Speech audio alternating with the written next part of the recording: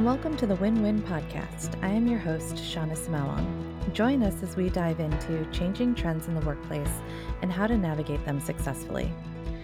Research found that 84% of sales reps achieve their quotas when their employer incorporates a best-in-class sales enablement strategy. So what does it actually take to build an enablement strategy? Here to discuss this topic is Kelly Lewis, the Vice President of Revenue Enablement here at HighSpot. Thanks for joining us, Kelly. I'd love for you to tell us all about yourself, your background, and your role here at HighSpot. Well, first off, Shauna, thank you so much for having me. I'm excited to be here. So, as you mentioned, my name is Kelly Lewis, Vice President of Revenue Enablement here at HighSpot. And I actually have maybe a little bit of a non-traditional background. I actually spent most of my career, almost 15 years, in the field before moving into enablement. I spent time as a sales rep, as a sales leader, really understanding what it's like to carry a bag. I actually saw an opportunity for enablement at my last company, Amwell, which is a high-tech telehealth organization, and kind of established the enablement practice there from the ground up. And I learned a lot by doing that. And so a lot of what you're going to hear is that I'm coming to this conversation pretty humbly, in that I'm still learning a ton from organizations like SE Pro, as well as our amazing customers, and of course my amazing team and my amazing peers in L&D. And so a lot of what you're going to hear comes from that sales leader background with that enablement spin, as I've learned over the last few years. Well, we're excited to have you here, Kelly. And I have to say, you are a fantastic enablement partner, and I get to speak from experience. Oh, thank you. Now, from a revenue perspective, I'd love to understand from you, what should leaders keep in mind when building an enablement strategy that is aligned to drive results? I think we all know this, but you have to switch from being reactive to that really proactive mindset. And that's easier said than done. Part of it is the asks don't stop coming. And so, how I look at it is you have to kind of sit back and have some of those really hard conversations with your collaborators, whether those your stakeholders or the individuals you work with very closely, like marketing or RevOps, and understand what is actually going to move the needle. And so, we always look at it from a rep productivity standpoint. We're always trying to think about what can we do to get our reps more productive. Is that skill? Is that process? Is that messaging? And where do we need to focus? And by doing that and having those hard conversations up front, we're able to align and then commit to what we want to do. And then make sure we actually stay course versus veering off, which is so easy to do. I've been there, I've done it. But being able to really say, hey, we agreed to this at the beginning of the quarter and let's see it through. And so we have a lot of those conversations here. And then we also ask, is what we're doing here aligned to the bigger initiatives of the company? Are the things that we're focused on here the same things that our CEO is focused on? I think that is fantastic advice. Kelly, given the current economic climate, can you share why aligning your enablement strategy with revenue goals is critical? Yeah, absolutely. I think we've all heard the term random acts of enablement, and we all know that enablement at one time or another in your organization has probably tried to do too much. And so when you align your goals to revenue goals, and when you have the same goal, it's easy to make sure that you're having the same conversation and that you don't swerve from your original plan. And so kind of what I was saying before is, are what you're doing going to move the needle? In the current economic climate, it's shifting all the time. And so we proactively ask at the beginning of a quarter, if something changes significantly in the economy in the next 90 days, does this change our strategy? And if everyone in the room can say, not too much, then we feel like we're doing the right thing. So that's how we've been handling at least our Q1 strategy as we look at it. I think that's a really agile approach to enablement. Now, when it comes to setting goals, though, what are some of your best practices for identifying the right goals that are going to help you drive the outcomes that you want to achieve through your enablement strategy? First off, it starts with realistic goals. I think it's really easy for enablement professionals or sales leaders to get in a room and assume that a change can happen overnight.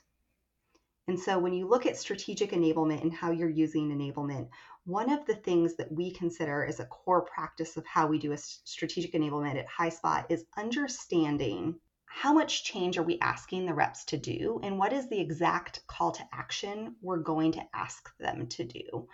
We actually use a proficiency model here at HighSpot that has 4 levels. And we'll be really clear with everyone in the room that, hey, we're trying to get reps from a level 1 to a level 2.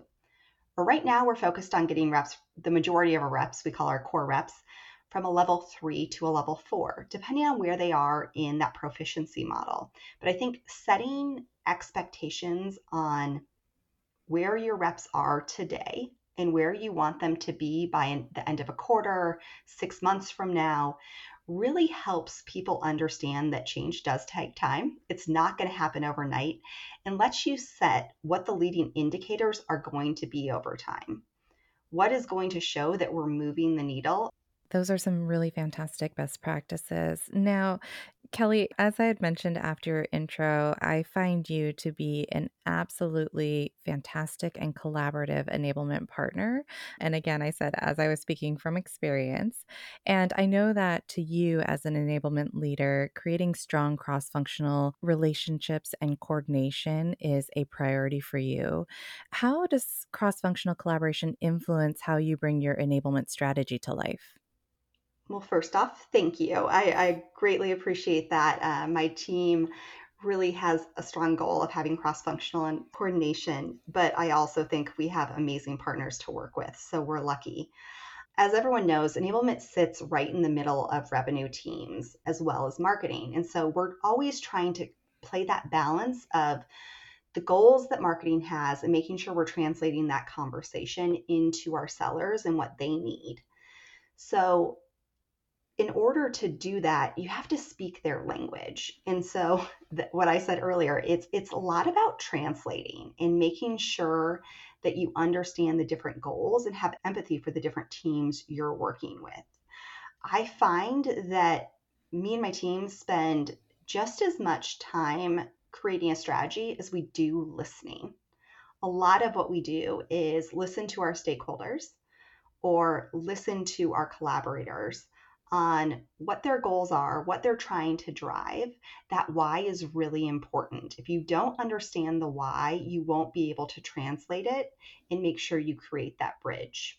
We at HighSpot actually have a concept here that we call a bridge meeting. And that is when marketing has an idea or our RevOps team has an idea, even one of our stakeholders has an idea that they want to come to enablement with, and they want to propose that we do something differently or challenge our sellers in a new way.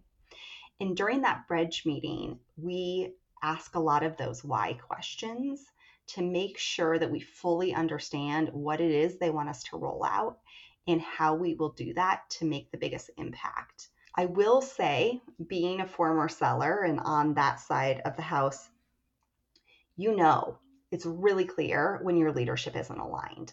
You feel it when marketing and sales leadership aren't talking. You feel it when sales leadership and enablement aren't talking. It's not hidden. I think being an enablement professional, sometimes we don't know what the front line is seeing, but they feel it. And so it's super important that regardless of the decision you make on what the enablement strategy is going to be, that everyone in the room aligns and agrees. And so one thing we do here at HighSpot is we actually have approval meetings where we get in a room and we say, this is the strategy. Does everyone agree? And we don't leave until everyone's agreed. And then based on that, we all, despite what happens within the quarter, continue to align to that initial strategy because we all agreed and we all want to show a single one team approach to our field. I love that. What advice, though, do you maybe have for how you go about driving adoption of the strategy and getting buy in from key stakeholders? I love that. It's all about the frontline manager. we're actually making a big shift, or we have over the last 6 months and are going to continue as we head into the next fiscal year, thinking about how we empower our frontline managers. They are so critical to enablement success. A frontline individual, a rep, is not going to make a change unless they feel like it's supported by their manager. And so we have shifted our approach to drive almost everything we're doing through the manager. And that looks like empowering the manager with coaching. So we make coaching plays where we actually guide the manager to here's the steps, here's the conversation you need to have, here's the objections as a manager you're probably going to get, here's how you handle those objections. We also do live coaching. So we'll pull up gong calls, or we'll pull up our pre-call planners in a group setting, and we'll have different managers look at those guides and calls and talk with each other about how they would coach. How would they score these? What feedback would they give? And I think by giving them a safe space to practice their coaching, they're set up for success. So it's really around getting managers bought in early and then making sure they have everything they need to be successful when it comes to actually rolling that out. We consider those frontline managers our partners in crime. I love that. I love that. Now, I'd love your advice on this though. How can teams keep kind of the big picture of the strategy and how it aligns to company goals in mind when they're also juggling executing the plan throughout the year? Yeah, it's hard. It's really hard. And we struggle with it too. I think how we do that is we create some agility in our plan. So I talked a lot at the beginning of this podcast about how we have a quarterly strategy where we bring everyone together and we get alignment. But what I didn't talk about was we would leave some wiggle room. We are executing. Things do change, things come up. And we need to make sure that we have that built into what we're creating in our strategy. So depending on the quarter, we like to leave up anywhere to 20 to 40% that we have that agility and ability to adjust as needed and take some input in quarter. So it's not a ton, but it gives us that wiggle room to make sure that we're continuing to align to the company goals, but that we can be agile enough to hear what the field is struggling with and adapt.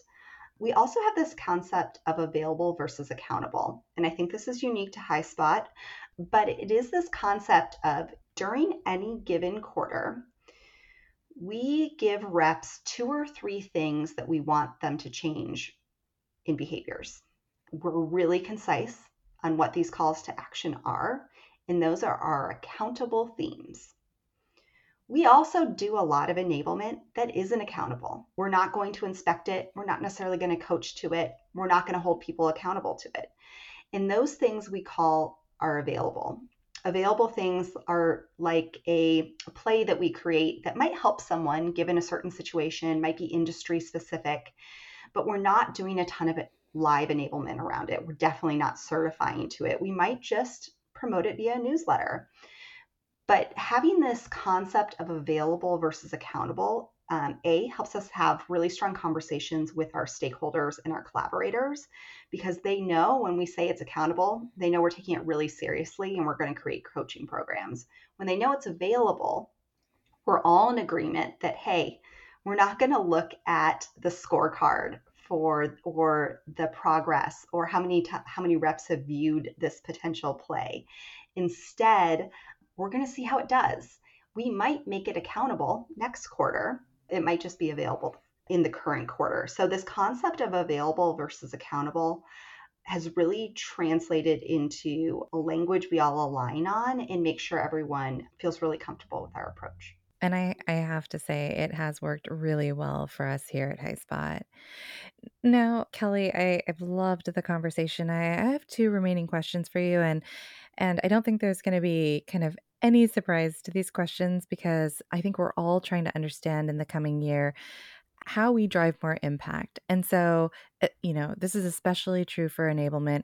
What are some of your best practices for correlating your enablement efforts with revenue impact? And how have you actually leveraged HighSpot to help with this? such a hard question in that it is hard for enablement professionals to always show their impact. It is not as straightforward as it is in other roles. And so we spend a lot of time thinking about this, frankly, not only as a company, but as an enablement team at an enablement company. So we always think about it in how we're influencing revenue and how we're influencing business outcomes.